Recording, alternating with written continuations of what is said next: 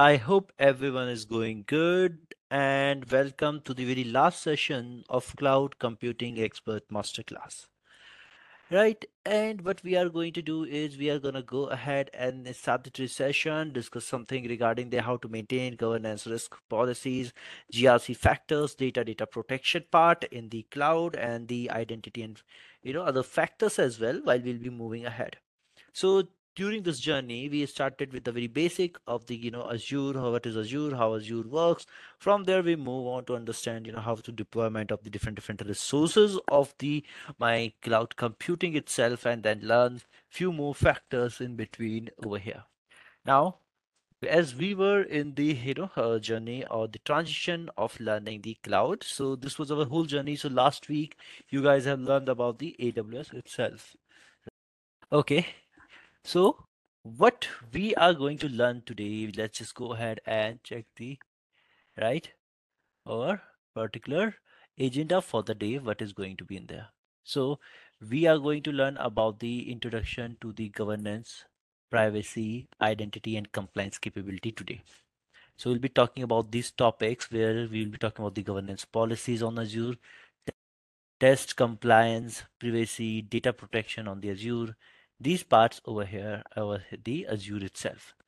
Then we will be talking about the Azure Identity Services as well. So I would be starting somewhere with the Azure Identity Services first, talking about the bit on the data protection, or deploying the data part as well over here, right? So we'll be rather than seeing these things more on the practical side of this one, right? So compliance, I think a bit on the compliance. Yesterday I gave you the hint with the Microsoft Defender itself, right? So it will be the same portal talking about the same things over there. Okay, so we will be going with this particular journey of ours. Now, what we have to do, we will be starting the session for the day, going ahead and talking about the different things. So the day 8 agenda over here is going to be this: introduction to the governance, privacy, and identity, and the compliance capability. So we will be just hearing about this fact over there, this self. Okay, so we will be talking about this governance policies, applying policies, compliance, identity services, what is there. So combination of all these things we'll be seeing today. So in the data, we will be looking into the how to deploy a SQL server, options given to us in the SQL server, storage account, the difference between them, what is going to be in there. So this is going to be the topics of our discussion today. So till yesterday, what we were doing, we were just going ahead and talking about the few simplest factor are revolving around what is the cloud, how cloud is working, right? Deploying the your security, so resources as well in the meantime. So we have deployed the security resources as well. We have deal with the your different security services. So in there, when you were having the Microsoft Defender for Cloud. So it was having one section which was regarding the compliance. If I have to maintain the compliance, so we will be talking about that particular fact as well moving ahead. Okay. So first we will be today going ahead with the identity, your governance and privacy and the compliance itself over there. So I would love to start from the identity perspective over there. Now, I am pretty much sure that you guys are familiar with the Azure. There is the service which is called Azure Active Directory, which is for its IAM purpose. Like in AWS, there was one section which was calling itself IAM clearly, right? So here we have Azure Active Directory, and many of you will be familiar with the AD, that you have deployed in your on premises. And that's why, to give you the same kind of a feel and let people work with around the your uh, identity services here, this is the Microsoft way, that you the same, the field, the services that people are very much familiar deploying an AD server, ADDS over there. So this is something that they are working with. So I'm audible, and let's just go ahead and start discussing about the your factor of IAM. Right now, what we have the cloud service with us. Now, what is going to happen is, this is the account that I am using over here right now. Okay, this one, what I'm doing, the account which I am using right now, that is going to be my main account. Just like, you have an admin account, or, this is my main account that I am having over here. So this is my main account, through which I sign up for their use services. So by default, it become kind of a root or administrator account. It has the power of global administrator. So going ahead, so different people who is working with me, who is my organization, if I want to give them the access to this portal, I'm not going to give them this, my account, share my account with them, that okay, go ahead, use Rishabh's account and you will be fine. No, right? What we generally do, we start creating those users. For those users, we start creating the account itself, right? And the different accounts itself. Not only the, you know, everyone will be having the same permission. Everyone is going to have the different permissions moving ahead. And due to this fact, what is going to happen is you need to create users in your Active Directory or in the IAM service. So here IAM service will be handled with the name Azure Active Directory, right? Where you will be creating the user, you will be handling the users, giving them the roles, the permissions, these kind of the things and factors will be done over here. Now, what is going to happen? Second thing is we will be going ahead and we will be talking about the your compare authentication, or going on the end topic, talking about the very simplest thing over there before we start with the your identity services itself.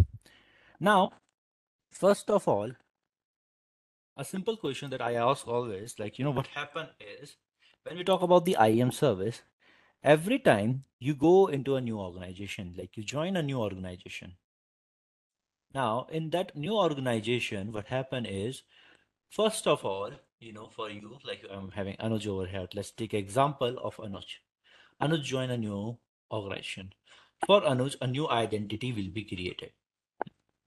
So for Anuj, a new username and password will be provided, that yes, you are part of our organization. And if you have to access our resources, services, devices, you are going to require this username and password over here. Now, this will be the creation of the identity from where Anuj will be starting on. Then on different servers, system, Anuj will be given the permissions over here. Now, you need to be familiar with the basic computing concept and terminologies, that is going to help you out with this one. Now, first of all, we'll be talking about the two things. One is the your authentication, another one is going to be your authorization. So what we will be talking about in this particular object domain, our objective will be to explain the differences between authentication and authorization, tell you that what is the Azure Active Directory, describing the functionality and the uses of the Azure Active Directory, and then functionality users, but there will be multiple services like MFA, single sign-on, conditional access policy, right? So you might have heard conditional access policy, multi-factor authentication, and single sign-on are the most common terms that you might have heard. So first, if I talk what is the difference between your authentication and authorization. So you guys can put your right. So for the authentication, what we need to have is there is the identity that was created for the Anuj. Now, let's say Anuj need to prove that identity, that yes, I am the Anuj. Anuj is going on the next day on the office, and he was having a system in front of this. There was a portal or login page. So he need to provide what? The identity over there, right?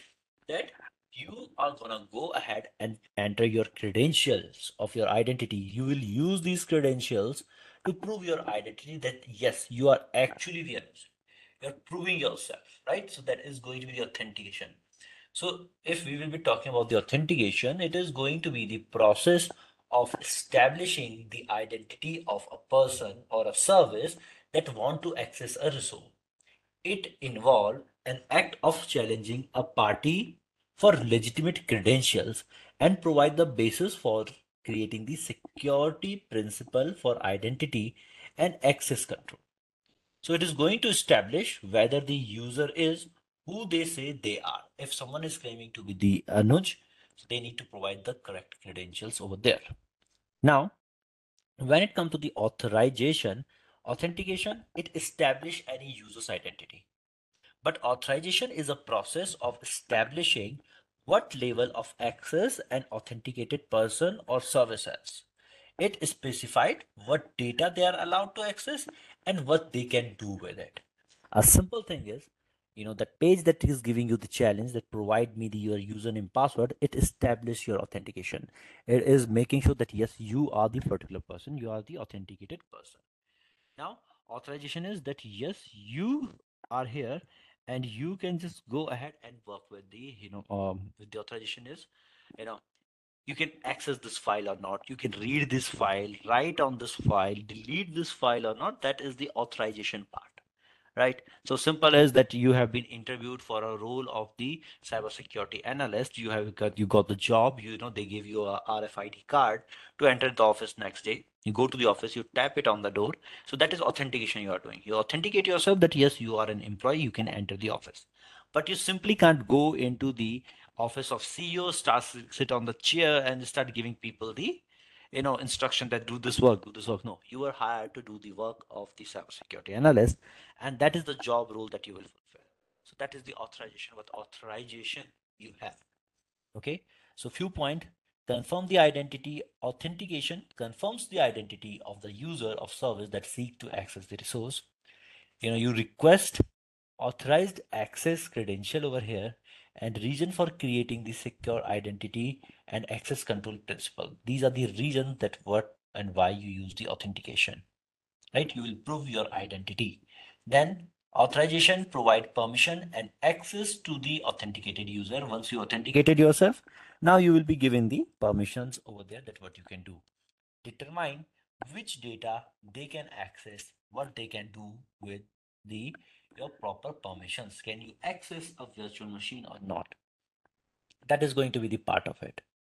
Okay, so this is the first factor.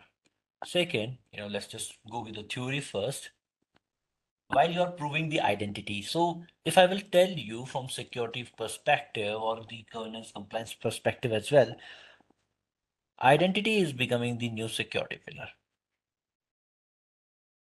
right? So identity start becoming a new kind of a security pillar. So everything because in the cloud, so we need to go ahead and check and verify everything over there. So to protect it, simply, you must have heard about the different kind of the authentications like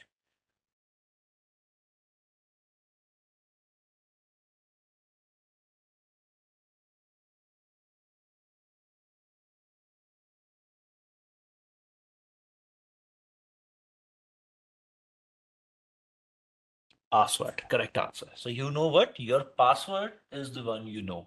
Second thing is like, something you have. Okay. So mobile, email, OTP, this is something that you have. Okay. Then there is something like, more things are there that like somewhere you are, right? Okay. Somewhere you are is location based authentication. If you might have seen that if someone outside this specific location try to log in, you can block those logins as well, right? That is going to be the your, somewhere you are, or you can do the somewhere you are not. Those kind of things will be the location based or either the GPS based kind of a thing. Then there is going to be the something you are. Okay, if it's something you are is like, your retina scan, fingerprints, biometrics in simple terms. Those things are going to be there. There are more factors, but right now, for proving your identity, simple username and password was not enough. So with that, you were requiring, it's either two-factor authentication, like, after this, put the OTP or the third factor, like, your fingerprint, like these things were required. So this causes the things like your multi-factor authentication over here. So, there you have it is the process of prompting a user at the time of sign-in process for an additional form of authentication itself, right? And it provide the additional security for your identity. There's going to be things like something you know, something you possess, something you are, these kind of factors that you will be using for the your particular single sign on. Oh, sorry. So for not only single sign on means all kind of the authentications over there.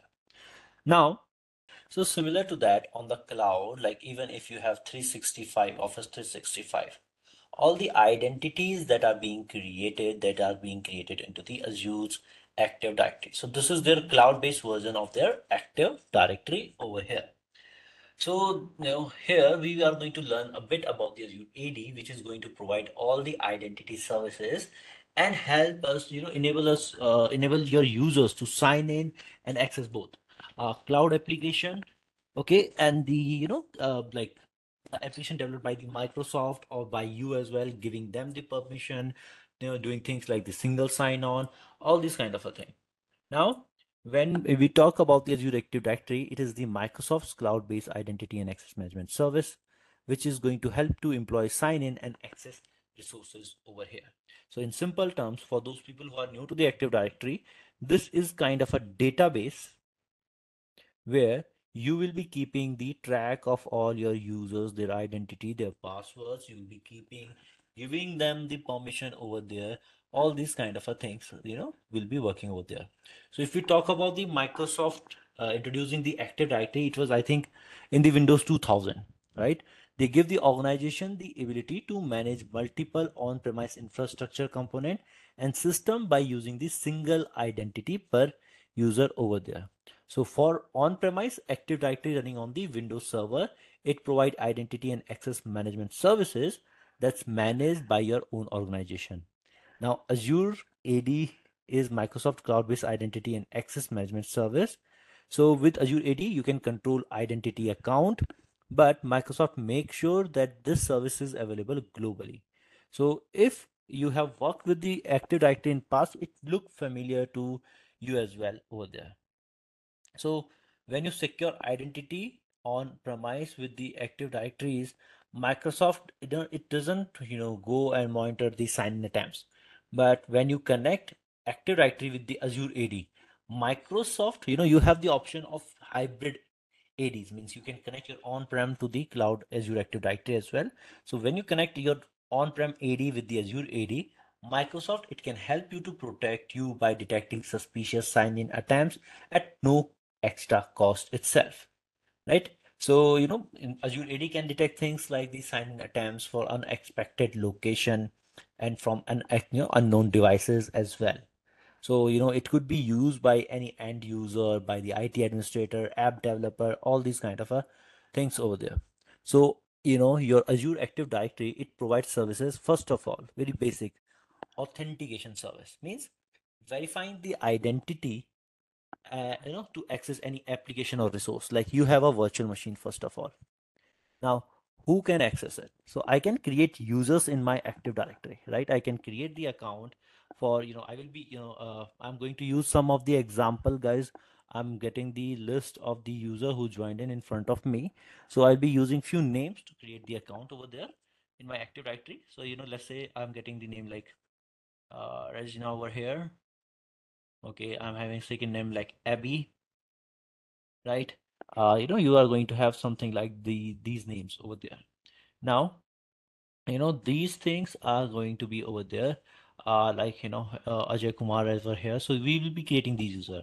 Now, when these users will be authenticating themselves, then we will be checking that where they should have the actually the permission, which application and resource they can access.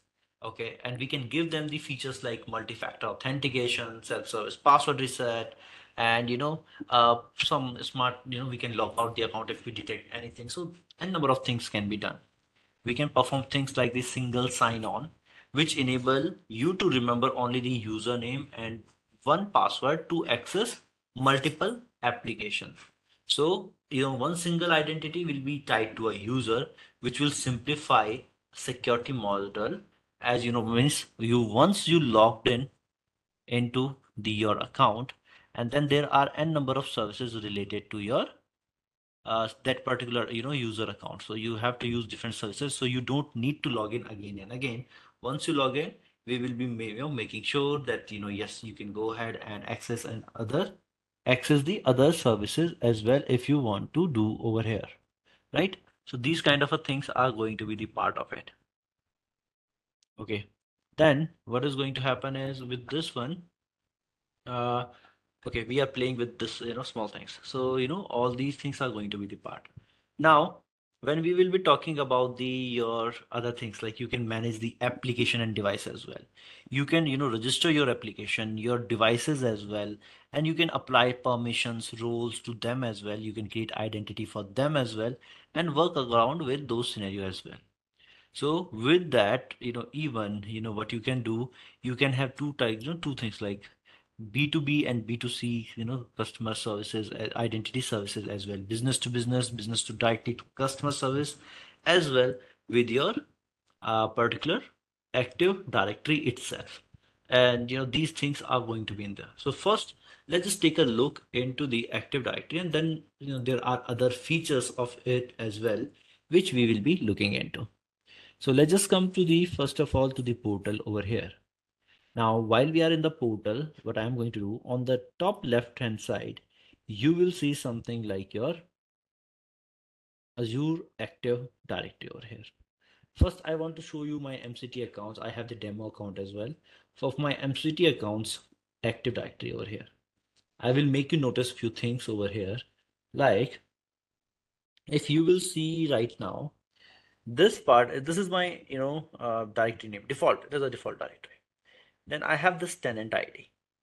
Now there I am going to have, this is my primary domain, and this is my license over here, which is saying Azure AD free over here, right?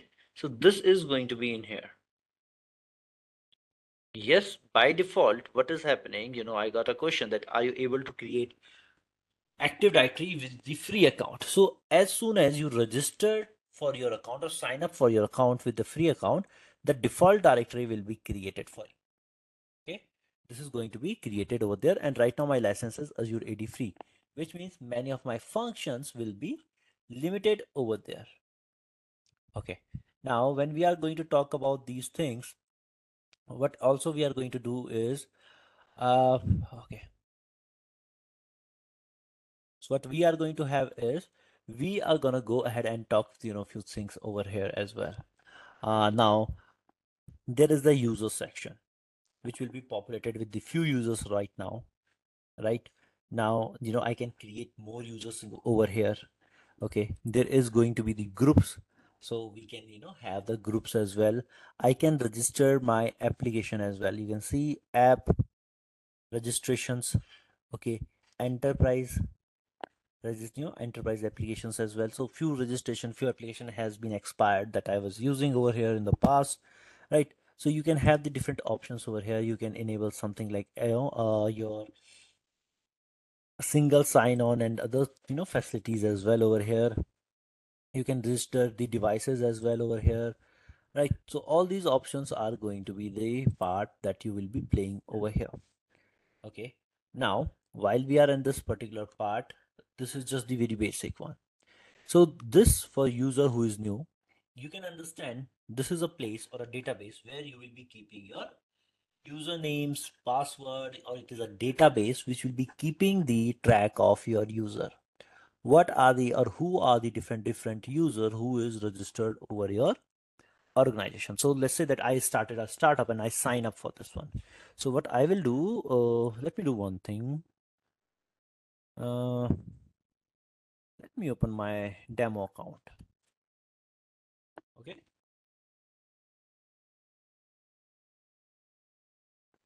we are now at officially the the demo account of mine. So what I will do, I will go to the Active Directory service over here. So few difference will be here. What I have done is I have activated its free trial of 30 days of Azure AD Premium P2 licenses. So the Active Directory, it work with the different tier of licenses. So of if you will go on to the left hand side to the licenses, this is going to be the licenses page. So you can go in there, you can try to understand that what will be there, the security license and all. You can go to these links and they will be helping you to understand the what is Azure Active Directory first of all. Okay, now creating a directory, how it will work, how things are going to work over here. the licenses, the different, links, pricing, everyone will be here. So it will be the, working over here, that how you have to work, what is going to be the different services that can be helpful over there. So, all these things are going to be there.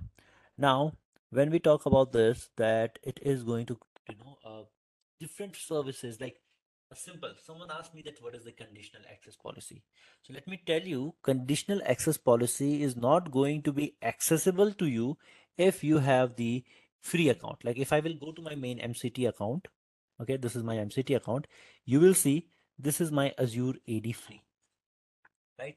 And with this free tier, it is not going to go ahead and allow me to, simply having the, I'm having the free license, right? Not going to allow me to do a lot of things. Like a very simple difference, I will show you a subtle difference.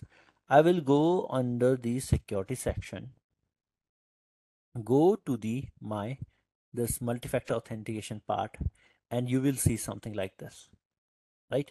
I'm not, getting any different page over here. So this is one page. Now, there I'm having the premium P2 license in my demo account, 30-day free trial. If I will go into this part, you will see that if you have to go under the your same setting, security, and the multi-factor authentication over here. Now this page is looking completely different from the others, right? You can see them side by side as well. I go back to my free account, it looks something like this. I come back to my main account and it looks something like this, where I'm getting the option to configure your multi-factor authentication, because this is not the no more the free or demo account over here, right? This is the premium P2 license that is there. So this is a very small thing. And if someone is interested, working with the licenses, so what you used to do is you need to go to the your license section from the left hand side. You need to go to the licenses.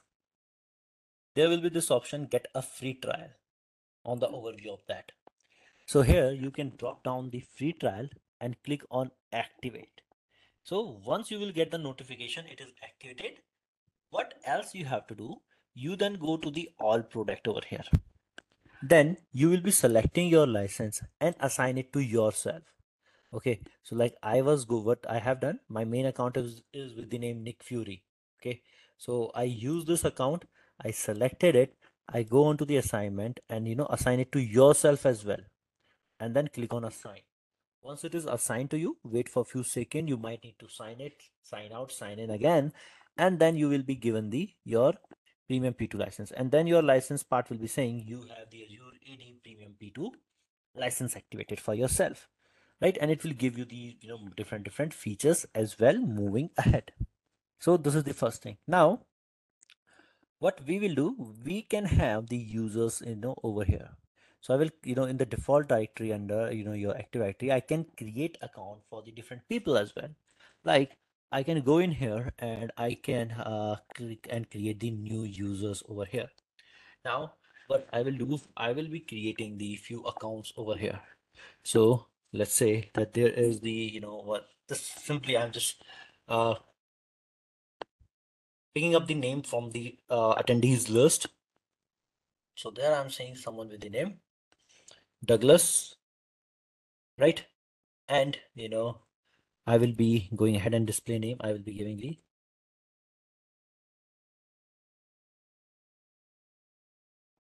okay, Douglas Martins. Okay, this is going to be in there. Now what we have to do is I got this name. So I will be keeping this username and password, copying it and keeping it safe somewhere so that I can use them in the my future sessions as well, right? So it will be helpful over there as well. Okay, so here we will be going in with the, I will copy the username first, then I will copy the password of this. Okay, now, this is the first thing. And what we are going to do, we are going to next to the properties, keeping, I'm not assigning anything over here. If you want to add things like first name, last name, job title, company name, department, who is manager, office location, right? You can add manager as over here as well, who is the manager over there, and contact information and number of different things like email address, all these kind of things over here as well. Right now, we are not assigning anything. We are going to the next and assignment part and then review and create. These will be the details and simply create a new user over here.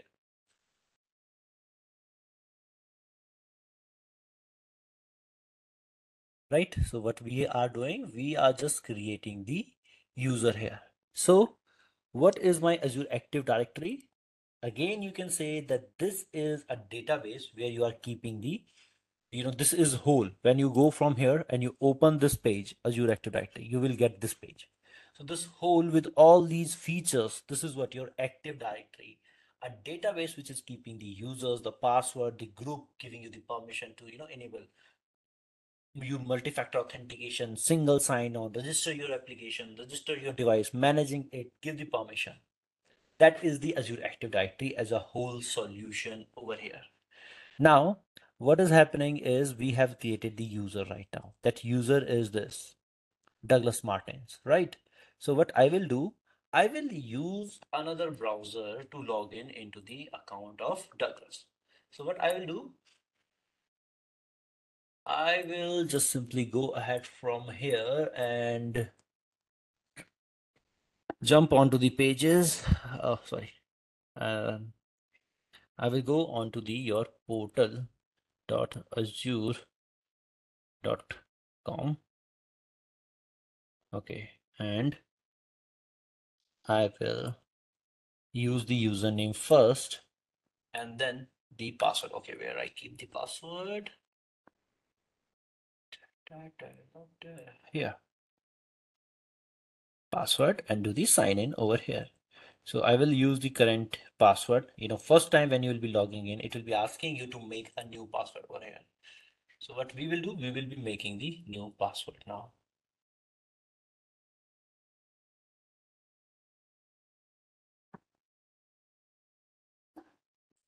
I will make a new password for this account.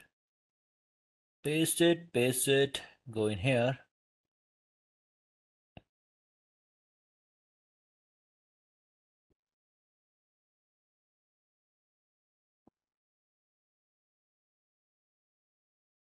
And action required. So ask later I will do.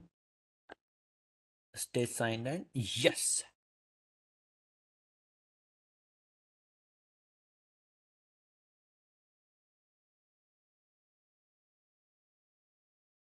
Right. Now I will again say ask me later. Okay, I think with this account, did I activated few settings? It look like no yet.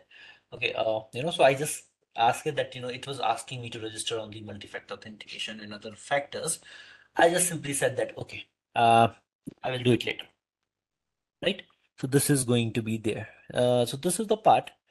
This is your Azure portal account for the Douglas, right?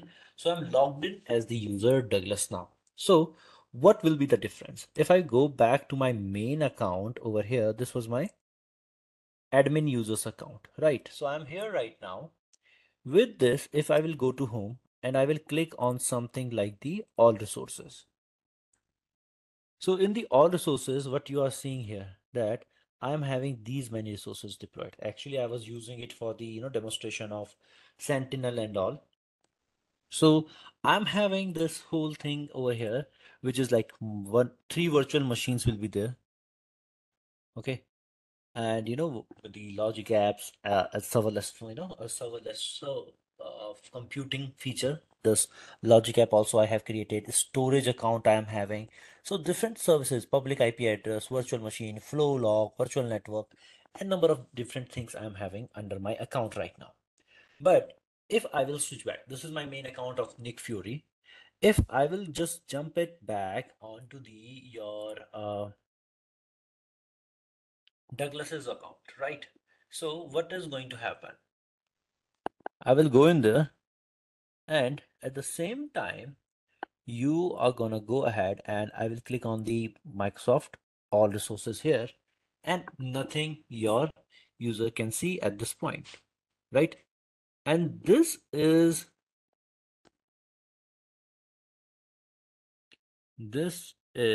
going to be your difference. So now someone was asking me in the chats that what is going to be the Azure role-based access control, right?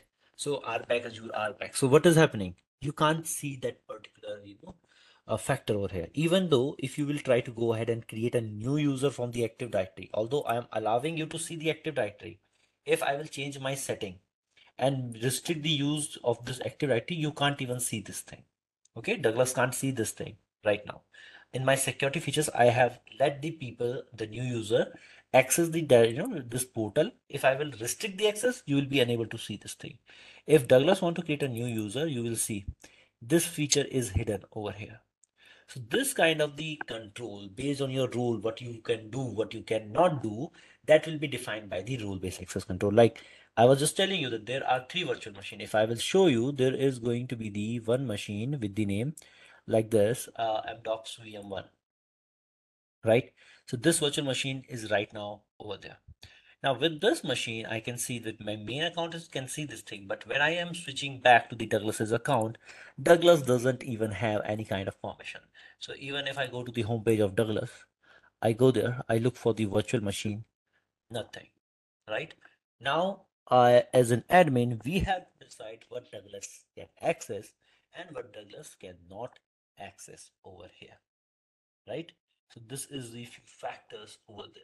And the same thing that I was talking about, I can enable now the I can go from my main admin account and I can check the things like the your for Douglas. I want does I want do I want Douglas the multi-factor authentication to be enabled for my Douglas. So here the settings, security settings, you will go and you can just simply see factors like your MFA over here, and I can configure it and I can enforce this onto the your Douglas. Now that okay, Douglas, go there and check this one out, right? So this is going to be the one particular scenario that is going to be our charts over here, right? So this is the one another thing. Okay, so we are back, right? So this is what is going to happen if you want Douglas to have the access over here. So different things are there, different levels are here. On the machine level, you will be providing Douglas the access onto the virtual machine only, right? What kind of the role Douglas can have, then you will do the bit of a role assignment from here. You can give Douglas the role like, next I will go and just a reader role I'm giving, right? Selecting the member, assigning it to the Douglas, selecting the Douglas account over here. So for Douglas, I'm selecting this, going on to the next. Then I'm doing review and assign.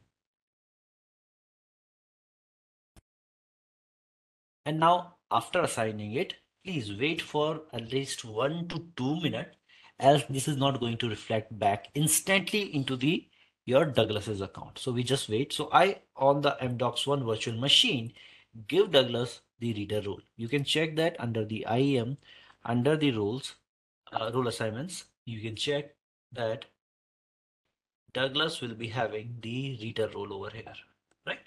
And now you wait for 1 minute to 2 minutes. So I'm also going to wait from around a minute over here. Okay. Okay, we have waited. Now what I will do, I will be switching to the Douglas's account over here. So now I am on the Douglas's account. You can see this is Douglas account, right? I will go to home. I will scroll down and I will click on all resources that Douglas can see. Still nothing. Let me refresh the page. And now can you see Douglas from the whole list? For my main root user, there was a list of assets. Here for Douglas, only one virtual machine. So Douglas can go in here.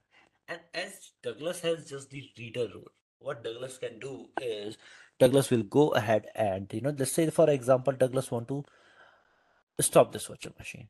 Douglas will click on yes, and instantly there will be a message which is saying you failed to stop the virtual machine. Why? Because Douglas doesn't have the permission to go ahead and start or stop a machine. Just a job function rule, that is read. Can see the state of this machine, and if you will see something interesting, you are unable to see public IP address, virtual network. If I will go to the networking section, not showing me anything. Disk section, again, you can see this thing, but when you try to go inside this disk, nothing. Why? Because you only have permission onto the single resource, that is virtual machine, right? So you can see only details regarding that, not even public IP address. Remember, in Azure, public IP address deployed as a separate resource. So you don't have the permissions over there. So what you got is you got this whole thing, like first thing, that only the reader role. I can't do anything with this one. I want to go ahead and do the connect section, right? I can't see the details over there. What is happening with this? Why? Because I don't have the permission over there itself, right? Now this is the your role-based access control.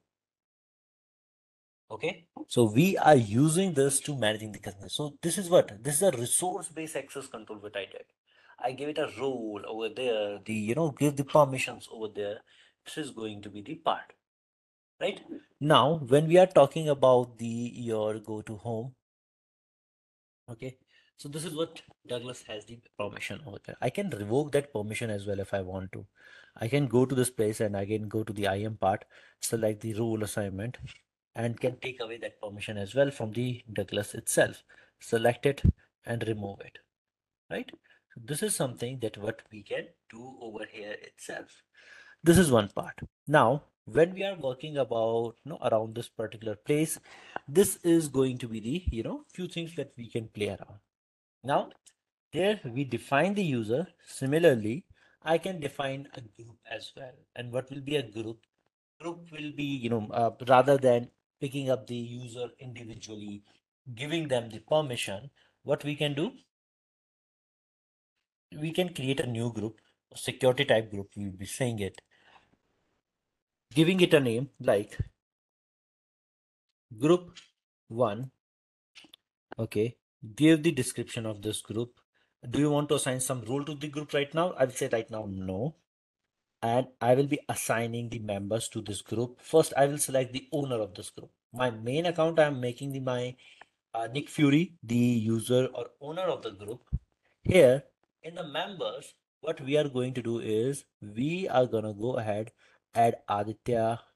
I will add, so, you can different apps that are there. You can select them as well, the part of the group. With this, there was the Douglas, right? So Douglas, I'm making them the member of this group and create a group. And similarly, I can create group for different project teams over here and then give them the permission rather than, picking individually up here that, pick this user, give it the permission, pick this user, give it the permission. Rather than that, better is we create a group and give the permission. Now in the group as well, because I was showing you the license. So if you have the license, means you can do much more things over there. Why I'm talking about that is if you have the license, you can go ahead and create a group. Let me refresh this page first. There is this group one. You can create a group which is called dynamic user and dynamic device. And this is again a premium P1, P2 feature of the Azure Active Directory. Means you need to have a license premium P1 or P2, then only it will be letting you know that or it will allow you to go ahead and work with the your dynamic group and dynamic device and dynamic user group. What it will do, rather than every time you assign manually the user, it will let you create a query which will be keep adding the users over here. So this is going to be that dynamic user group or devices group. As you can register devices as well in here, that's why you got that features over here. Okay, so this is the your few features that will be activated with this kind of a license over here, right? What else? I will just give you the another idea over here, right? So in these slides, next thing is going to be your conditional access policy, or what we call a CAP. Okay, conditional access policies over here. Now, what we are going to talk about it, that we are going to be this part, this feature of this. So this is a tool used by Azure Active Directory in order to bring signals together to make a decision and enforce organization policy. And it is heart of the new identity driven control plane, right? Now, I know the definition was quite vague over here, that what it is doing at this part. So when we are talking about this conditional access policy or a CAP, first thing you need to understand, again, this is a premium P2 feature. To use this, you need to have P2 license over here. Now, what it is talking about, like, if you want, you can go to your portal as well. And in the portal, what I will do is scroll down, come to the part of the security here. There is this conditional access, right? I can click on the documentation of it. It will open a page for you which will be talking about the conditional access policy itself. So, like it was talking about bringing together these signals. So now, three things it is doing. If you will look into this diagram here, signals, decision, and enforcement over there, right? Signals will be your things like what? From where you are logging in, right? So from where you are logging in, which location, which IP address, right? Which device you are using. Okay, you are using which kind of operating system. Okay, based on these factors, it can go ahead and decide that what, whether take the decision, rather block your access, allow you access, or allow you the access once you will do things like multi-factor authentication, or it will force you that no, if you want to log in from this location, first you need to change your password. So it can force. So signals can help you to take decision in terms of the force, and then it will be helping you to enforce those decisions and give you the access over here, right? So if you will see a very good line written over here, conditional access policy is the simplest are if then statement. If a user wants to access a resource, they must complete an action. Example, a payroll manager want to access a payroll application and is required to do the multi-factor authentication to access it. Okay. Now, administrators are faced with two primary goals: empower user to protective wherever and whenever, and protect the organization's asset. So even if I will take you back to the slides, what you will see here is the same diagram. Okay. So what kind of things you are getting? You are getting the signals, right? User, or specific user or a group. You will be applying the conditional access policy for them. You can use things like IP location. Okay. You can define some locations. You can define which device that user is using, their location, the user, which application user is using, and then you can detect the risk detection as well. So, some real-time risk. And this real-time risk is generated by Microsoft's another premium P2 feature with the name Azure Identity Protection. Okay, which is in simple term known as the IDP. Identity protection feature. It is also a premium P2 feature. P2 license is required to have this one. So what Microsoft has done, if you have the P2 feature, P2 license assigned to you, their AI and machine learning platform will be creating a profile for you. Okay, what is your behavior? It will be observing your behavior. And if one day suddenly it will find any difference in your behavior, that you usually used to use a device very specifically or IP, but suddenly that changes. So what is going to happen is they will be saying that, okay, due to the fact that you have changed the login location or anything, it will be simply saying that, okay, now this is the page, right? This is my main the demo account where I'm having the 30-day free trial. I go in here, I got this option of create a policy, right? And I can now create a policy for a specific user, the cloud apps that they are a cloud app or any registered app that they are using. Based on that, I can define my condition like which kind of device they are using: Android, iOS, Windows Phone, Mac OS, Linux. Okay, what is their location? I can choose something like this, and I can force this kind of the your you know conditional access that yes, you can go ahead and you need to perform multi-factor authentication, or your access will be blocked. That will be my decision to have. This is going to be the conditional access. Another premium P2 feature that is can be used as a signal as well, or individual as a service, is this identity protection. You can click onto the documentation page if you want to read about anything. So you can click on this thing.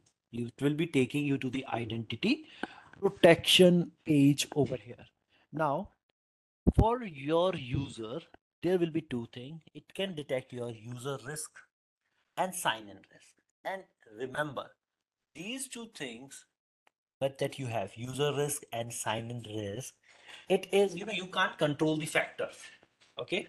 So if you'll be reading its page of the Azure Active Directory Identity Protection, you will be finding out this is kind of auto generated, right? So it has the, auto-generated high-quality heuristic-based detection from first parties, security researcher, customer support, dedicated human labelers, and user-generated. So what Microsoft this service will do, they will try to identify few factors, right? So with the automation thing, they can detect risk like anonymous IP address use, a typical travel, malware linked with the IP address, unfamiliar sign-in properties, if your credential has been leaked or not, a password spray, these kind of condition it can risks it can detect, right? Right. That means what is happening? This means it can detect and give you the idea that what is happening, your identity is under threat, and then you can take some decision. Okay, so one question I got is saying that sometime user login shows as conditional access. What does that mean? That means when you are logging in, it is saying that your organization has deployed a conditional access policy, which is forcing you to perform either multi-factor authentication or blocking your access or allowing you to access the resource. That simply means that. Okay. Now, if you will be clicking on this particular, getting this article, you can detect the what is risk. Okay. So how different risk is defined by the Microsoft. You can see the list of the risk over here, risk type and detection. A typical travel, what it means, its a definition and description, what their algorithm will be detecting, anomalous token user anomaly, malware link with the IP address, what kind of the detection could be over there. Okay, suspicious IP, suspicious browser, the list keep going on, right? So all the list that is here, you can keep checking out over here, right? So this whole risk list is generated by the Microsoft security expert. What is in there? So they can detect risk, then you can investigate risky user, risky sign in, risky detection. And again, remember this is going to be the premium P2 feature only. So if you want to use it, you need to have the premium P2 licensing over here. Okay, so these are the few factors that is going to be in there with the Active Directory. And Active Directory itself is a very vast thing. So if you will be dealing with the more and more feature of this, there is a whole certification for the identity management going on in the security series, SC300, right? A 32-hour course, certification course, which will be talking about the, only the identity and Azure Active Directory, hybrid AD, that kind of a scenario over there, right? So we have these particular things itself over there. Now, this is the cap, different, so services, permissions over there that you can play around over here, right? So this is just the idea. You created the role and give someone the permission. So, with this one, even on the admin level, I can define lot of rules that can be given to the my users. Like if someone wants to go ahead and maintain the Active Directory, they want to create new users, so they need to have permissions like user access, user admin, right? So if I will be making Douglas the user admin, right, what is going to happen? I made the user the Douglas the user admin. Instantly, what is going to happen is Douglas will have, or Douglas can have the quality of creating the your users, creating the your users, changing their password, managing those things, over here. Now, apart from this, not only this, but there will be the rules like password administrator. So this password administrator can reset the password for non-administrator and password administrator as well. So this is going to be the your different roles at the AD level that you can assign to your users, with which they can surely work ahead, right? So this is the one of the path that what we have over here. Now, what we will be talking about is, after the conditional access policy, a bit of the your governance over here. Okay, so let me take you to the Azure Active Directory. This is just the idea that what is the Azure Active Directory and all. Now, guys, if remember on the few days ago, I was asking you to create a free account over here. Now, before we go on to the because this is just the we can touch few factors. I can't just deep dive into only into the Azure AD. So before I start with the Azure governance methodology, I would love to give you guys a task. Okay, again, and this will be a very simple task one more time. So if you have the free account, I would love you to go ahead and you can create simply a user. Create a user. You can give it any name. If you want to give it any name, you can give my name to this one as well. Create a user, Rishabh. Okay. Then if you want to create another user as well, you can do that as well. Then try to go ahead and create a group as well. Okay. And we are going to give it the name like group one. Right. So what we will do is, I think 10 to 12 minutes should be sufficient to do this thing. So now what we are talking about building a governance, building the cloud governance strategy onto the Azure itself. So the term governance, it means or it describes the general process of establishing some rules and policy to make sure that those rules and policies are enforced and your day-to-day activities are in accordance to that itself. So while you are running in the cloud, a good governance strategy help you maintain control over the application and resources that you manage in the cloud. Okay, so maintaining the control over your environment ensure that you stay compliant with the industry standard like PCI DSS or corporate or organization standards, such as making sure that your network data is encrypted. Governance is most beneficial when you have like multiple engineering team working on an Azure. You have multiple subscription to manage. There will be the regulatory requirement that must be enforced onto your organization, and you have some standard that must be followed for all the cloud resources over here. Now, like you have to implement, some governance methodology in all, your organization itself.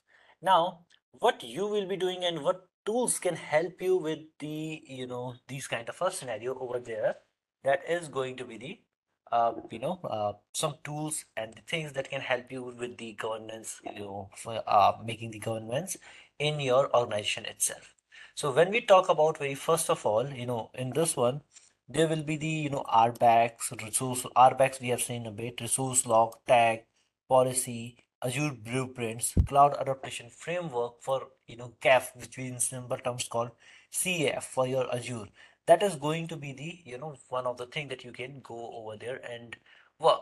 So although I have written it in the very last slide, CAF, cloud adaptation framework for Azure, but I want to start from here. So this cloud adaptation framework, what it is going to be, it is kind of a tool. Okay, so we have the Microsoft Cloud Adaptation Framework for Azure, which provide you the proven guidance to help you help with the your cloud journey itself, cloud adaptation journey. So it help you to create and implement the business and technology strategies that is needed for you to succeed in the cloud, right? So what is in this cloud adaptation framework? So this cloud adaptation framework, it is going to consist of tools and documentation, which is, and some proven practices as well. So, you can define this into the different stages itself, like define your strategy.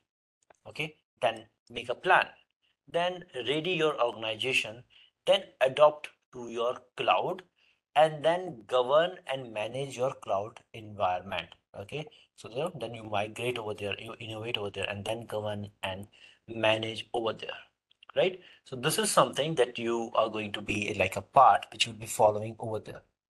Now what you have to do, you have to define your strategy. Okay, so when we talk about this governance stage, before that, when we talk about the governance stage, it will focus on the cloud governance.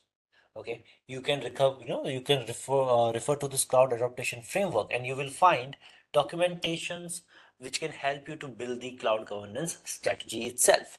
And if you want to see the cloud adaptation framework over here, you can visit. Okay, to help you build with the adaptation strategy, the cloud adaptation framework, it will break down each stage into the further exercise and a step over there. So you have to start with define your strategy. Here is here you answer why you are if I'm just talking about the strategy phase, you will be answering that why you want to move to the cloud.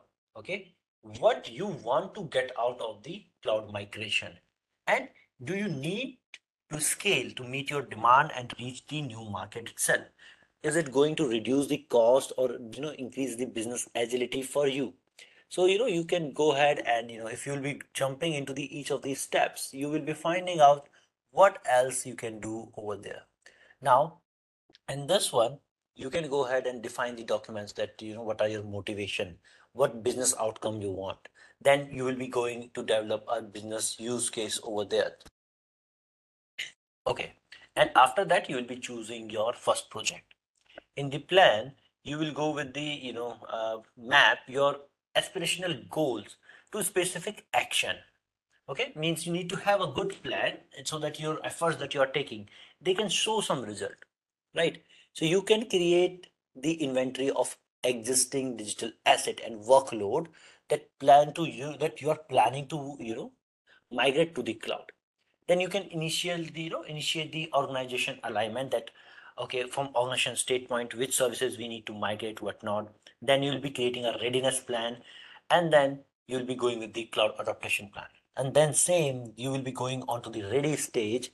You will be creating an Azure setup guide, right? What tools are familiar, what are not, all these things you will be taking care of over there. So you'll be going with the ready phase over there, and then setting it with the Azure setup guide. Then you'll be creating the landing zone, right? You will be start building the Azure subscription. Okay, and then you'll create the cloud infrastructure as well as governance, accounting, and security capabilities over there. And then later on, you will be expanding that landing zone over there and applying the best practices over there. And then you go ahead and start migrating to the cloud over there. You'll be starting with that one single workload, that transfer this workload over there. And then that first project will give you the confidence over there. Then you will be doing with the different migration scenarios. Then you will be applying the best practices onto those project that you have migrated over there, and then over the time you will be improving them. And the limited thing that you were doing on the cloud, you can innovate onto the cloud, because cloud will give you a lot of features, functions. So why don't you try to innovate, use the advantage? Okay, first of all, you will be thinking that what is my business value, or what I want as a business outcome. Then can there is there any analysis tool or any tool that can help to grow and achieve that business outcome for me in the cloud service provider is providing any analysis tool like that. If there is, you can use that, improve your solution, maybe making it more scalable, your project, and more accurate, bringing your customer latency down, and apply the best practices that you can have over there, and even take the feedback that okay, whether it worked or not, if I use a new methodology over there, whether it work or not. And then there come the governance. Okay, so what you need to do, you need to have a methodology. You will be considering your end state solution. You will define a methodology incrementally, and then you will go from your first step all the way to the full cloud governance itself. Okay, you will be going with the benchmarks, governance benchmarks over there. Then to assess actually your current state to the future state, to establish a vision, to apply the framework over there, that what you want to do with that. So you'll be starting with this something like this over there, and then you will be going with the initial governance foundation. Okay, creating the MVP, capturing the first step of your governance plan, that what is my governance plan over here. So you will look for this something like that over here, right? So if I will talk about the portal, there is one portal which will help you with this. This is the Cloud Adaptation Framework Governance Benchmark tool, right? So this will be the one place from where, when we talk about the, governance benchmark tool, this could be something that can help you out. So if I will copy this thing, okay, and over the time we will be improving these things one by one itself, right? So this is going to be the few factors that can be helpful over there. And then next step is saying manage, right? So we have to create a management baseline over there. So define your minimum commitment to the operation management. Management baseline is the minimum set of tool and process that should be applied to every asset in the any environment. You will be defining your business commitments, right? Expanding the management baseline over the time, and then making the design principle and all the things over there. So this is the cloud adaptation framework, which will be helping you to adopt to the cloud perfectly, with making sure that you maintain all the your governance itself. Now, after this, we will be talking about some tools which will be helping you to go ahead and achieve your, I would say, proper governance over there. Like from the, you have to create a governance strategy for billing, for access control, your subscription limit, everything. So how everything will be applied over there, one by one, we have to discuss about that. And we will be using these, features like you are seeing in front of you, RBAC, resource log, tags, policy, blueprints, these things to help you out over there, right? So we'll be starting with the how the role-based access control will be helping you out. Already we have seen its idea that how it should be applied, but yes, we'll be going ahead and talking about this whole thing over here. Okay. So at this point, what we are going to do is we are going to work when we are talking about this thing. So we will be starting with the your like I was telling, you have to control things like subscription limits you need to set, access controls, billings, everything need to be over there. So in terms of when you start Azure governance strategy at the subscription level, there are three main aspects to consider when creating and managing the subscription. First one is billing, right? So if you have multiple department and you need to do a chargeback of cloud cost, one possible solution is to organize, subscription by department or by the project. Okay. Resource tax, they can also help here, and you will explore tax later, right, over here. So we'll be talking about them later on. While we are defining our how many subscription do you need, or what name, what to name them, you have to take an account your internal billing requirements. That's what your internal billing requirement is over there. Second thing is, this is lot we are talking about the governance, subscription governance technology right now. Then there is going to be the your access control. So a subscription is a deployment boundary for Azure resource, and every subscription is associated with an Azure Active Directory tenant. So each tenant provide administration capabilities to set up the granular level access control through the defined role with the Azure role-based access control, Azure RBAC, what we call them, right? Who should have, where should they should have the access, all this kind of thing. And then subscription also has some resource limitation. For example, maximum number of network express route or VM or virtual CPU in one subscription, how many you can deploy them, okay, in one region. So those limits should be considered during the design phase, and if you exceed those limits, you may need some additional subscription, or you need, if you hit a hard limit maximum, then there is no flexibility. So in some cases you can request that, increase my capabilities over there one by one, right? Then, that is the subscription that I was talking about over here, that, when you have the subscription, you are going ahead with this, what to do over there. Now, we need to control access to all the cloud resources by using the your this RBAC, which I'm talking about over there. So you have multiple IT team, engineering team. Now, how to control what access they have to in the resource in your cloud environment. So it's a good security practice to grant user only the right they need to perform their job. Okay, so which we call the principle of least privilege, right? And only to the relevant rules, resources over there.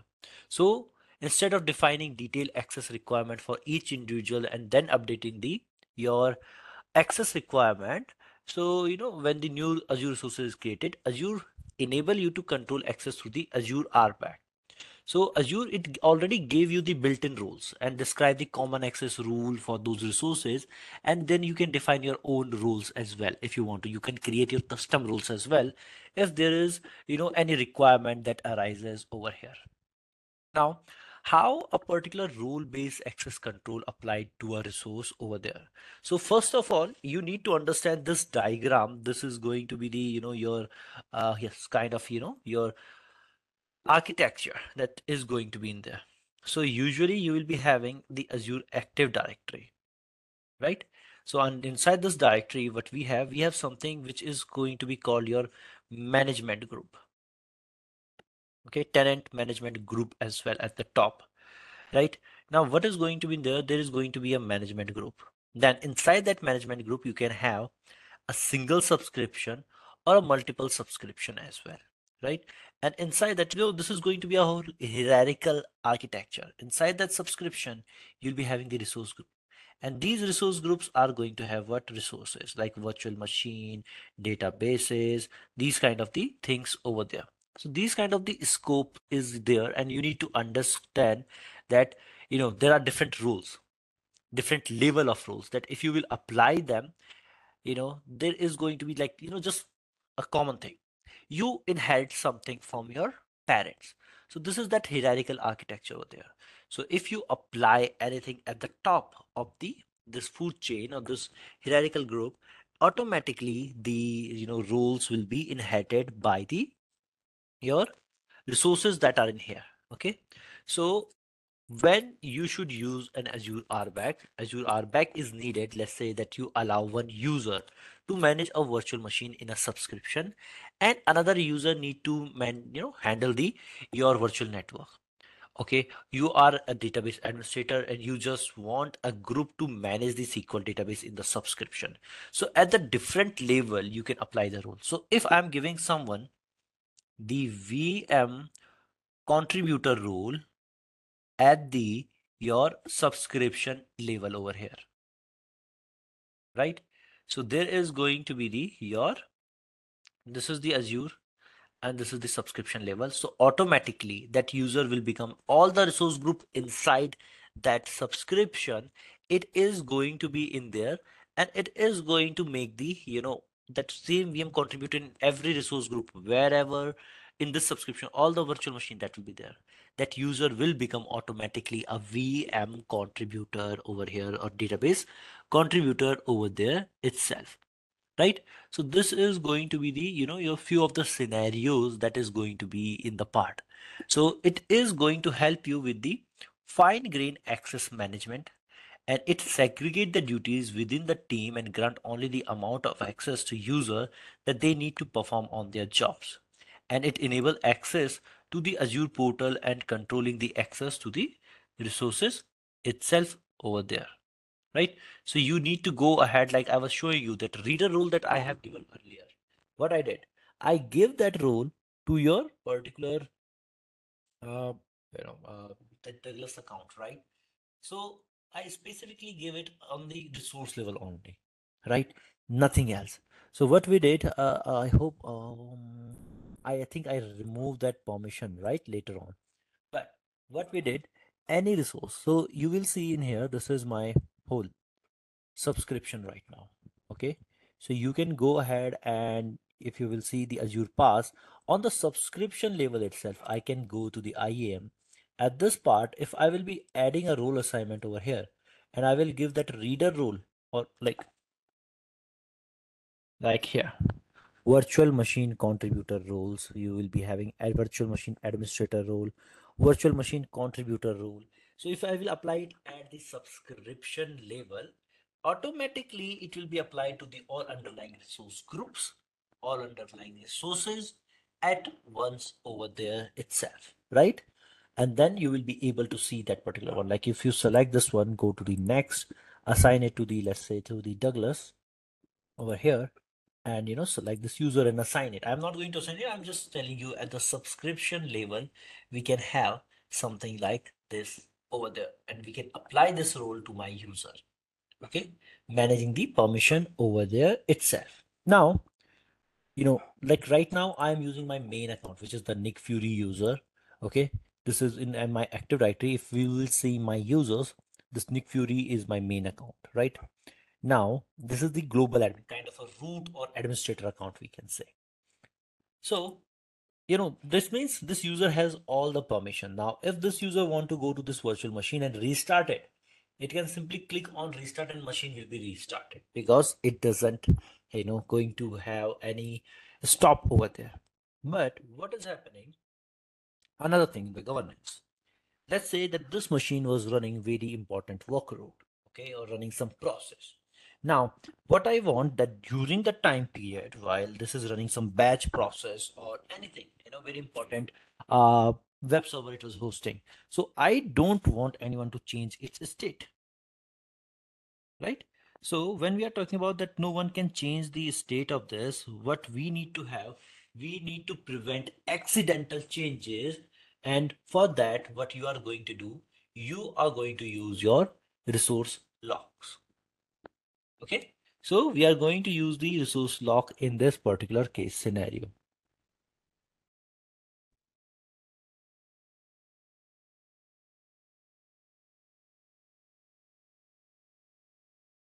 Okay.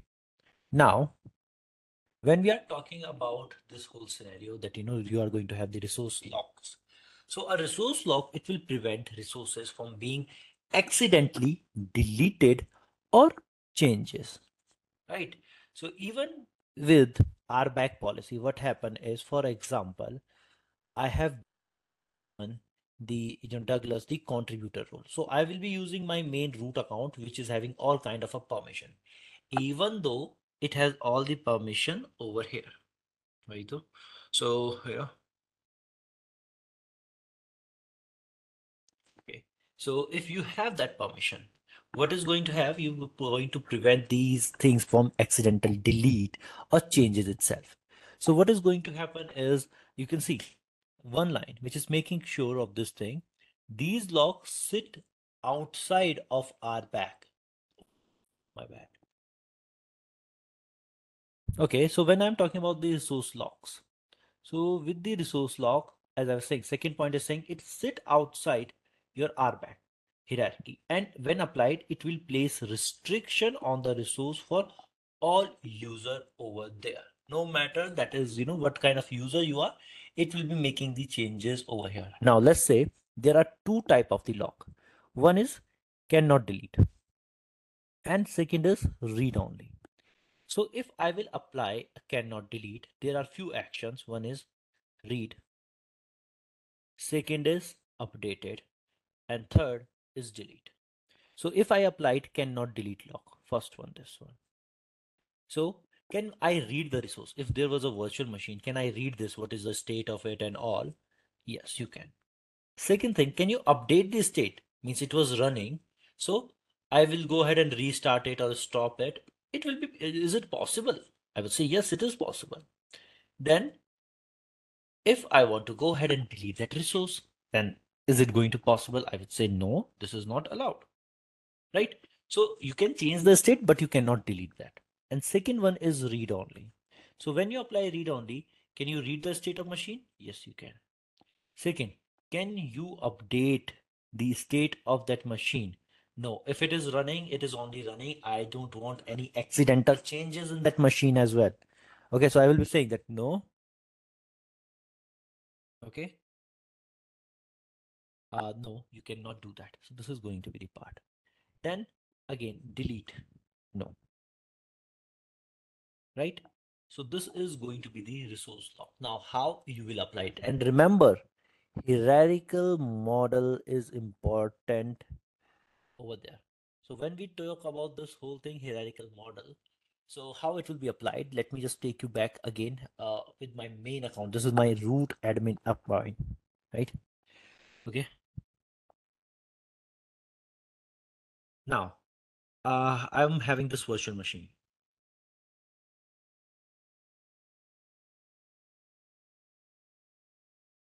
At this machine, what I'm having the locks over here option. So I'm at the machine level itself, okay? Not in the your whole subscription level. So if you have to understand this, uh, there is going to be the resource group, which is the, this mdocs VM is part of this resource group. Okay.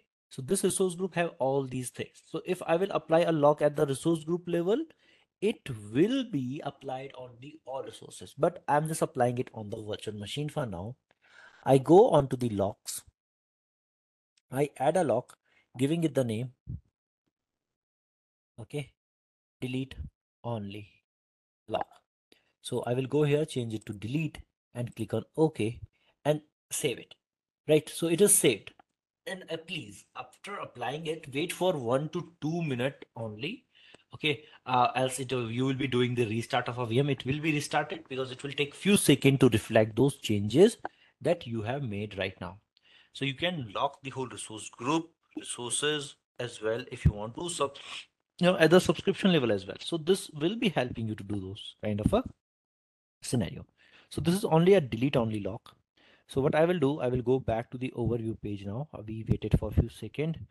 Hopefully, finger crossed, I will click on the restart button now. Click on yes. So it is the delete only lock. I restarted a virtual machine, and what I am reading here, successfully restarted the virtual machine. It was a delete only lock. So we restarted this virtual machine. That's a great thing. Then I go to delete and click on this delete button that I want to delete this virtual machine. So I am gonna go ahead and I'm saying that no, do not delete anything else with it because I know I have read this and click on delete. I want to delete this virtual machine.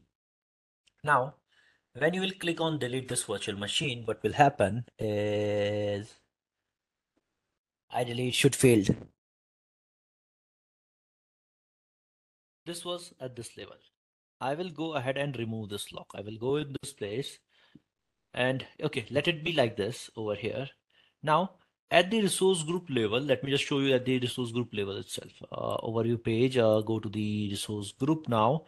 In the resource group level, I will apply the lock, one more lock. So I can see all the locks inside my resource group from this level. You can read it here. What is the scope of this? Scope is only the virtual machine, one single virtual machine of this lock. So I will add something like read only over here and read only type I will make and click on OK over here. Now you will see the difference here. This scope is the at the your resource group level and another lock is only working on the one resource, one virtual machine level only. This is going to be the part of this one over here. So we have the two different locks in here. And when we are talking about the two different locks, I'm just waiting for them to just go ahead and take its place. So I will wait for a few seconds so that read only lock can also take its time and apply the changes over there.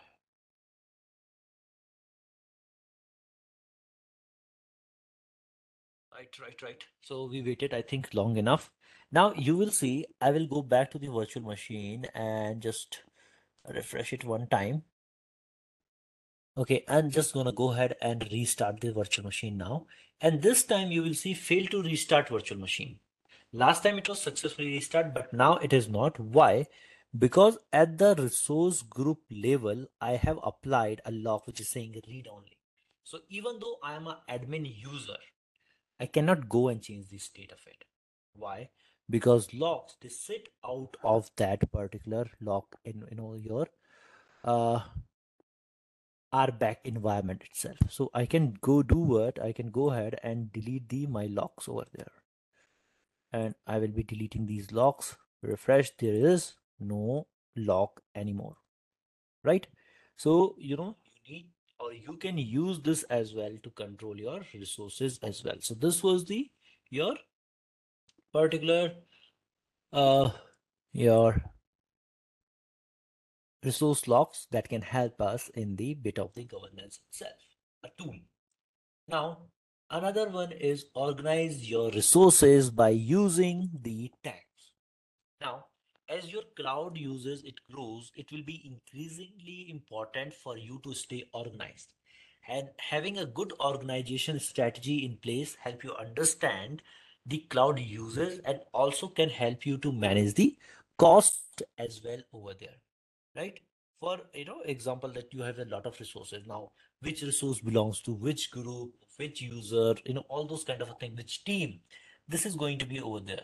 So resource tag is the way of organizing your resources. It provide extra information, we can say metadata about your resources over there, right? And these metadata will be useful in resource management. Okay, so it will be help enable you to locate and and act on resources that are associated with the specific workload, environment, business unit, and even with the owners itself. It can help you with the cost management, optimization, right? You can go to your cost page and you can organize your resources by the each group, each department like that. It can help you in the operation management, security. It even means you can tag it help you to enable to classify the data by its security level. Like you can add a tag like public, confidential, and you can get the data like that. It can help you with the governance and regulatory compliances as well. It enable you to identify the resources that align with the governance or regulatory compliance requirements such as ISO 27001. Okay, it can be part of standard and enforcement efforts itself. And for example, you might require that all resources tagged with an owner or department name. This could be a limitation, right? And you need to follow that as well. So it can help with the different kind of thing. So what it usually have, it is going to have name and a value pair over there. Now with this, it will be very helpful for rolling up the billing information and different scenarios as well. So we can create and add tags to your resources. So what you can have like name and value pair, two things. So this thing, let's see this practically what is going to happen. Okay, so I was having these many resources over here under the same resource group itself. So what I can do, I can start sorting my resources like this mdocs vm1. I can give this the go to this tag section. This is the name and value pair. So I can say which kind of environment it belongs to. I'm saying it is belonging to your um, development or no, I would say testing department, right? Test department or environment, testing environment. This is the testing environment over there. We can say that also what kind of the impact it will have, how important the resources to your business operations, such as is it mission critical, high impact, or I would say because it is testing, it is the low impact, right? So my impact is low impact.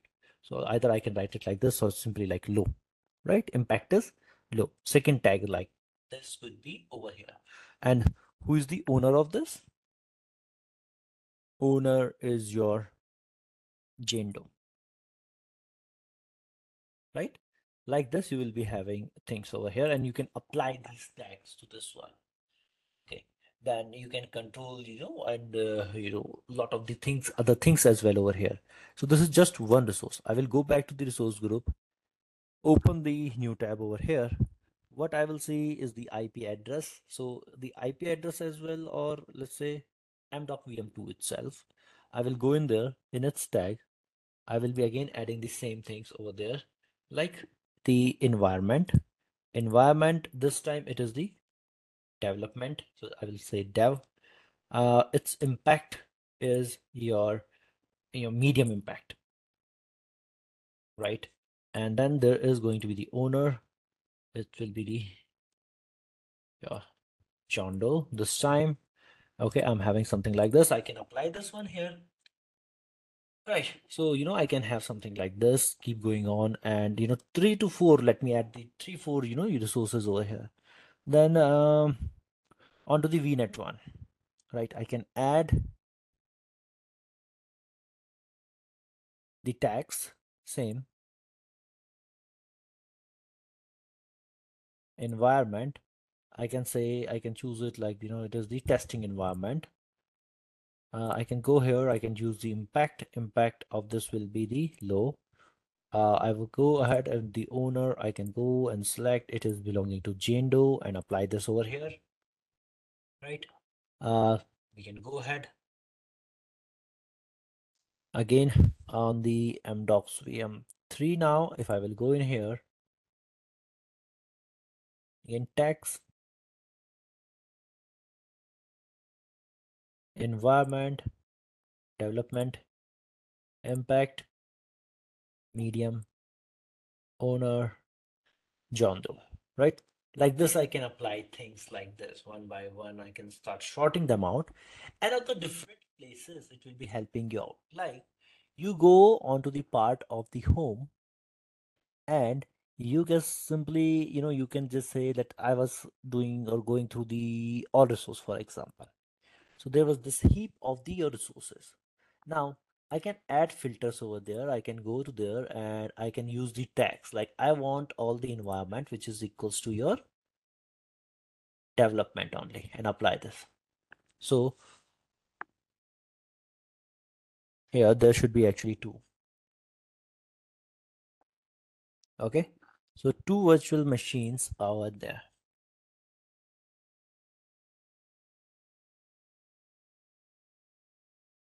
Okay. This is going to be in this particular part. Now I can change this thing environment, equals this, and then again, I can select more of the things as well. I can change it over here from environment. I can use the text like impact. I want all the medium impact resources over here. So, you can see those kind of the resources which will be having the medium impact. So it will help you to organize here in the costing, in the subscription, in the different places. They will be helping you out over here. So your tags are also going to help you in this scenario.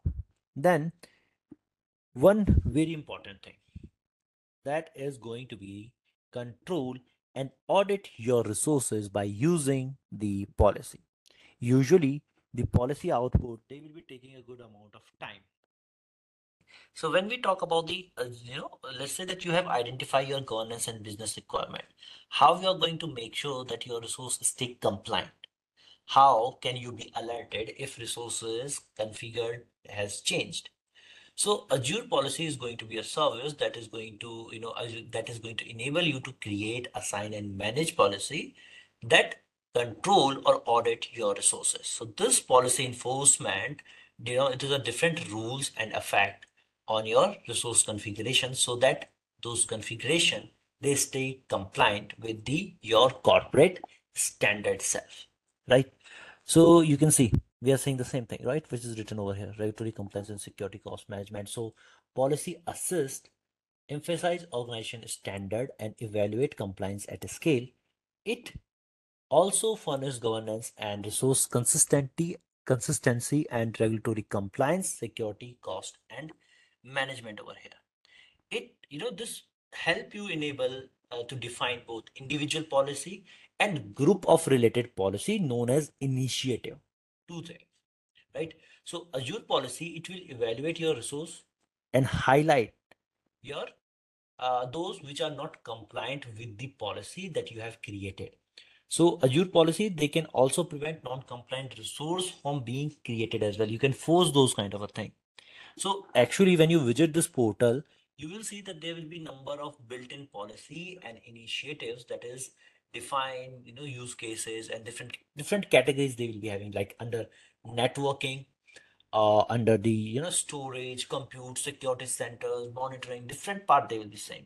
For example, let's say that you want to limit the size of the virtual machine to be used in any environment, right?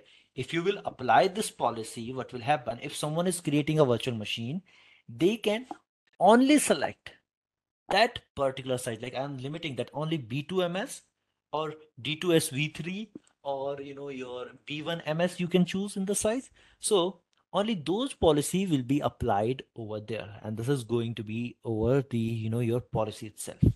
Now, how it will work through the practicals we will see. So actually there are two things: policies and initiatives. So let's just jump back onto your resources and let's see that how it will work, right? So we will search for policy in the search bar.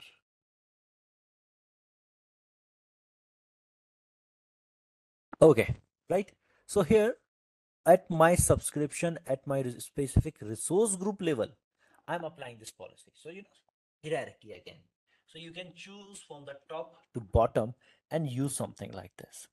Now you can apply this policy. So, who enable it, who assign this, everything I'm leaving as it is. I go to the advanced, leaving it as it is, nothing I'm changing here. Now I have to define the size. Like I will be selecting B2MS here. Okay. We will be talking about the D2 V3, right? And this only. So two size I am allowing. Next, remediation step. I don't want to remediate anything. Means, remember I was telling policy can force things as well. Like there is a policy which is saying your server should have anti-malware extension installed, but you are not doing that. So for that, this remediation step, you can create a remediation task. Then give this policy the proper rule. Okay, from same page, you will create the identity for it, give it the rule, and what it will do. If anyone will not be, any machine that doesn't have your particular anti-malware extension not installed on it, it will force it to install, or it will install that anti-malware extension on that machine. So you can do the remediation task as well. And if anything is non-compliant, you can publish a message as well that you are non-compliant, and a description over here. Simply, we will go to the review and create this policy. So sometimes this policy can take up to 5 to 15 minutes to take the effect. It is coming over here as well. You can read the notification. Please note the assignment takes around 5 to 15 minutes to take effect. So if, before I end the session, just remind me to show you this thing. So what you will notice that when I will try to create a machine which is not from these two sides, what it is going to do, it is going to force you to it is not going to allow you to launch those machines, right? So through the policies, like you can create a thing like do it for the there should be the disaster recovery install, DR or backup should be installed for your resources. These kind of things are going to be the part of your policy definitions, right? Through the policy you can enforce things over there. So this is going to be the one part. Now what is initiative? Initiatives are your collection of policies, right? So when we were talking about the governance and achieving the compliances, so you will see there will be some of the things running over here, like NIST 853, of RF 5, SOC 2 Type 2, PCI DSS 3.2.1. So if I want to just check that whether my resource, my subscription, my specific resource group, my resources or the architecture that I have created over here, they are PCI DSS version 3.2.1 compliant or not, I can apply the initiative. Now, initiative is nothing but the collection of your policies. So 36 policies are inside this one, you can see. You can choose and select that which one you want to implement and which one you want to remove. That's just up to you. But it will be the collection of your policies over here. So when you have these policies, you can see here Canada Federal, BBMM, Swift CSP, CS Microsoft Azure Foundation, Reserve Bank of India IT Audit, ACAT, ISO 27001 2013, New Zealand ISM restricted version 3.5, RMIT. So collection of different resources. If you go up, NIST 871, I know division 2, and here 465 policies are there. So you can check your whole infrastructure, whatever you want, that whether they are compliant to this or not. Okay, this is going to be the your particular policies and initiative which can help you to achieve compliance itself over here, right? So this is a bit of the idea for you into the policies and the your initiative over there.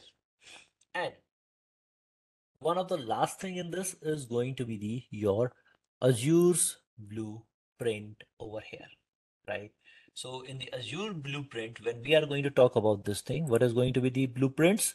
In the blueprints, we will be talking about the your uh, we'll be talking about the simple things like,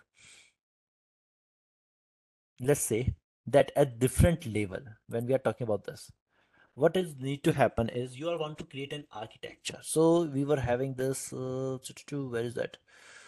Yeah, in this page. Let me take you to this page here to understand the your resources. So what I'm having over here is, let's say that you know in this Active Directory you are having multiple subscription. This is subscription 1, you have the subscription 2, you have the subscription 3.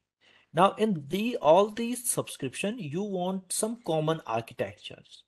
You want a very specific that all these should be having, this is mandatory, that all these should be having the resource group with the name like mandate resource group.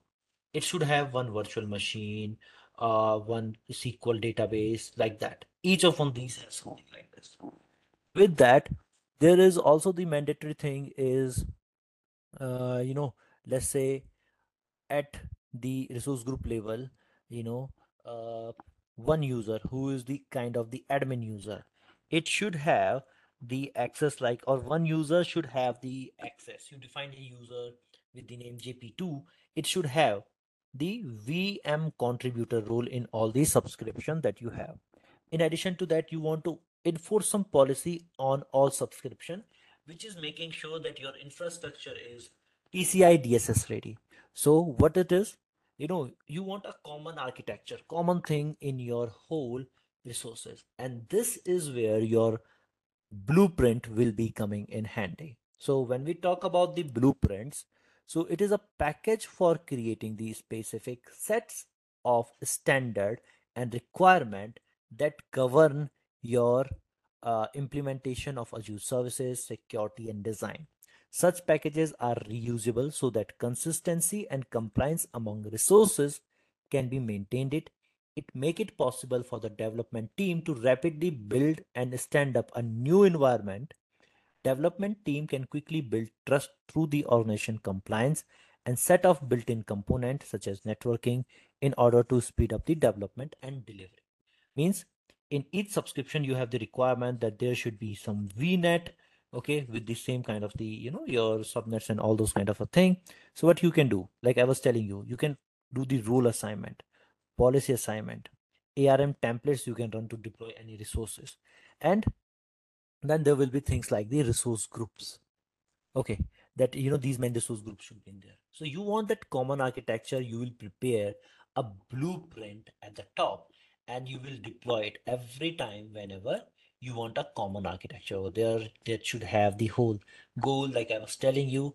So this is something that you can use at the multiple time, like you can deploy a policy that each one of them should be having the backup initiated for them. So this is going to be the few things that you would be wanting the blueprint to work with over there, right? So this is the blueprint service. So it is very complex, so I'm not going to show you the demonstration of that particular thing right now. Okay, now few simple things which we'll be discussing in terms of your uh, privacy, compliance, and the data protection standard over here. So when we are talking about the compliance, I just show you one page. In the terms of compliance, if I will talk about over here, then you know, uh, we'll be talking about the Microsoft here, Microsoft commitment to the privacy and how Azure it adhere to those regulatory and compliance standard. So if your organization is government department or agency, you might need to deploy regions or you need to deploy in the regions like China. You also need to learn some additional consideration over there. So in general, compliance means to adhere to some laws, standard, or set of guidelines. So regulatory compliances, they refer to the discipline or the process of making sure that company follow those laws, governance bodies, and the whatever governance bodies are enforcing over there.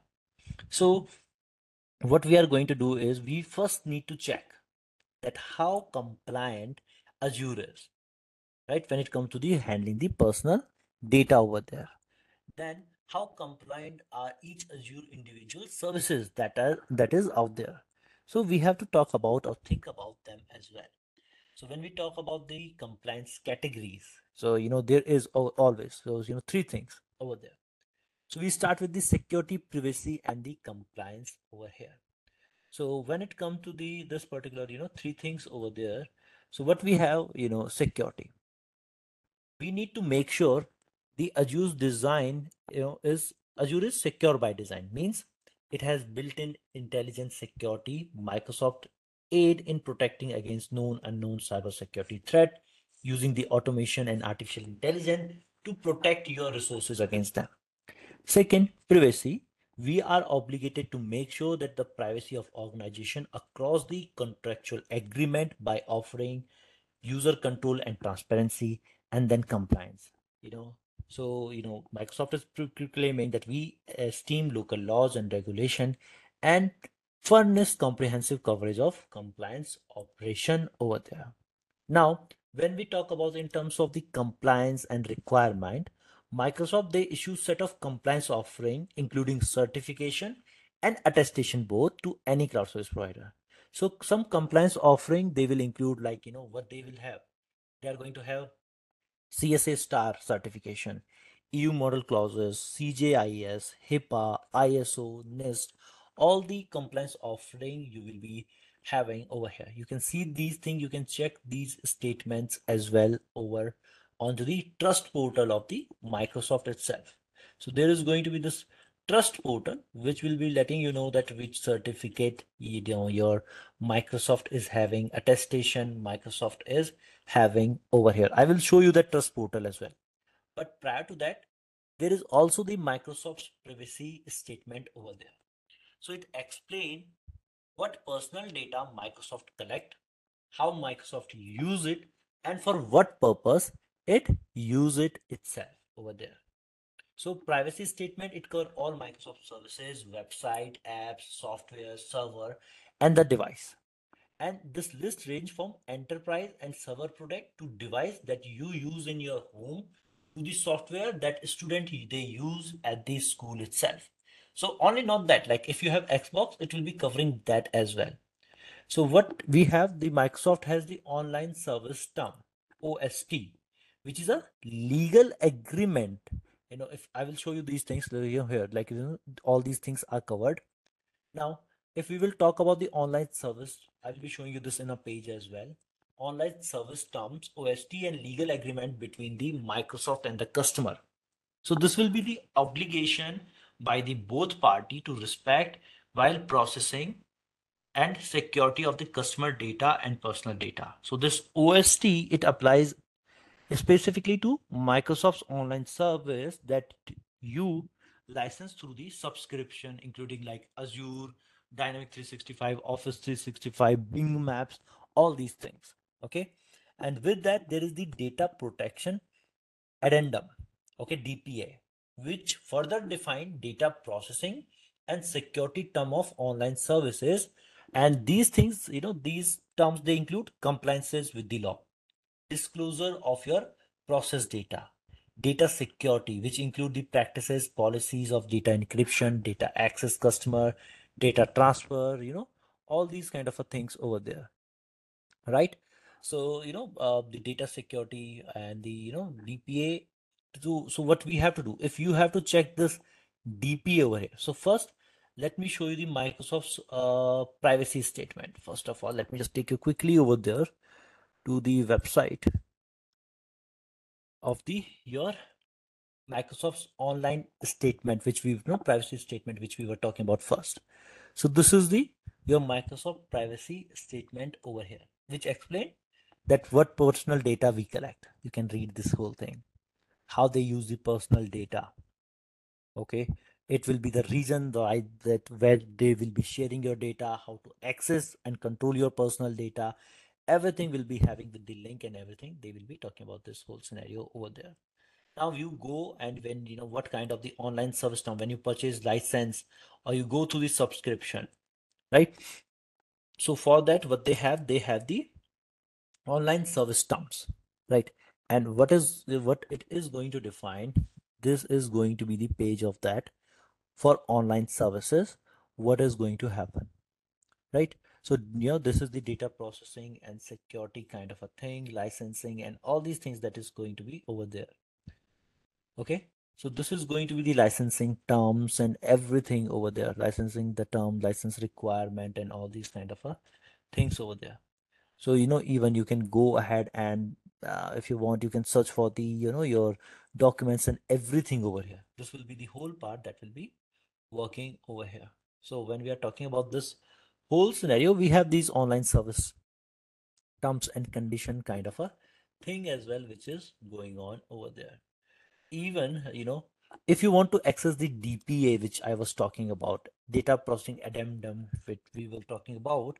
So what we can go to this portal over there itself, and this is going to be this one. Here you can search for anything. So we can search for the licensing resource like DPA. You can search it. Okay, so here you can see Microsoft customer agreement sample, and there is based on the different regions itself. So you can have that thing, licensing right, licensing programs, and different scenarios over here. Okay, and one of the very last thing to give you the the kind of the trust that there is going to be the your Microsoft's architecture is by default compliant or not. For that, we have the Trust Center, right? So it is a place where all those data attestations, certifications, even it will help you.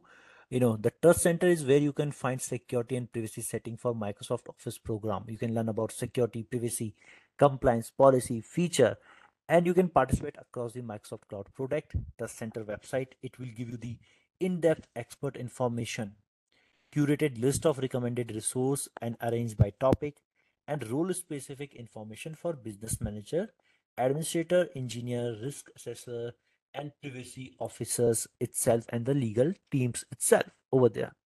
Now in that particular trust center, I will just take you there. It will be talking about the Azure compliance documentation over there. Okay, so we are talking about the compliance document. So you will be finding the compliance document onto the Azure compliance page, right? So there is going to be like your global US government industry regional laws that is going to be in there. So Microsoft offer a comprehensive set of compliance offering to help you and your organization to comply with national, regional, and the industry specific requirement that cover, collect, and use data over there, right? So this is going to be there. So if I will take you to that your trust portal page, what is going to be in there? Simply, let me just show you this one.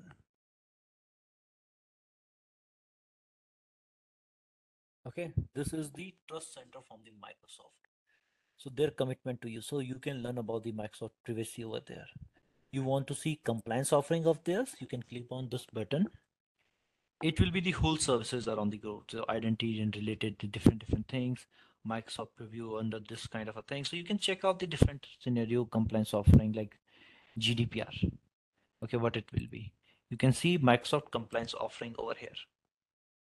So in the compliance offering page, you can see globally these compliances are followed by the Microsoft, US governments, and all these kind of the your resources are going to be in there. Okay, industry specific, globally, local, regional laws that you are following, Microsoft is following them. And even this will be helping you with this something like, you want to go and check globally ISO 27001 over there. Now you can go ahead and it will be, help you to understand. You can download the Microsoft Cloud, download the ISO IC 2720, 13. So you have to just sign in once and it will give you the document checklist. If you want to see the document related to that, you can have all these things at once over there, right? You can examine any of these kind of things. Like you can go there, and I was here. You can go back and like PCI DSS, that will be the industry standard somewhere, right? This is the PCI DSS. You can go in here, check this page, and even they will be giving you sometime the blueprint to apply to make your infrastructure to that. You can download the reports as well of the Microsoft's all what we will say compliance blueprint. You can download these reports as well to help you, if you want to implement that same protection for yourself as well. You will have checklist blueprints that you want to implement, right? Now, apart from that, one more thing you should be aware that Azure has some sovereign regions as well. So to meet some security and the compliance need of like in different regions, like if we talk about the US government only, so US federal agencies, state and local government and their solution provider, we have something which is called Azure government, which is a separate instance of Azure physically isolated from non-US government deployment. So this will be a completely different data center and place, which is not a normal use, your Azure instance over here. And it could be accessible only to the screened and authorized person itself, and it will be having or it will be compliant to these standards like FedRAMP, NIST 800-171, ITAR, IRS, DoD, these kind of thing. It will be compliant to over there itself, right? Now, apart from that, there is going to be some other sovereign region as well. Like there is Azure China region, which is again same separate instance for Azure Cloud, which is operated by the 21 via NAT. And all the data will be stayed in the China to make sure it is compliant over there. You will have that, right? So this is the few things that is there regarding the your governance and compliance feature of your particular data or Azure over here, right? So this was the very last topic, guys, for the session of it, and this was our Azure section of your Cloud Expert Masterclass.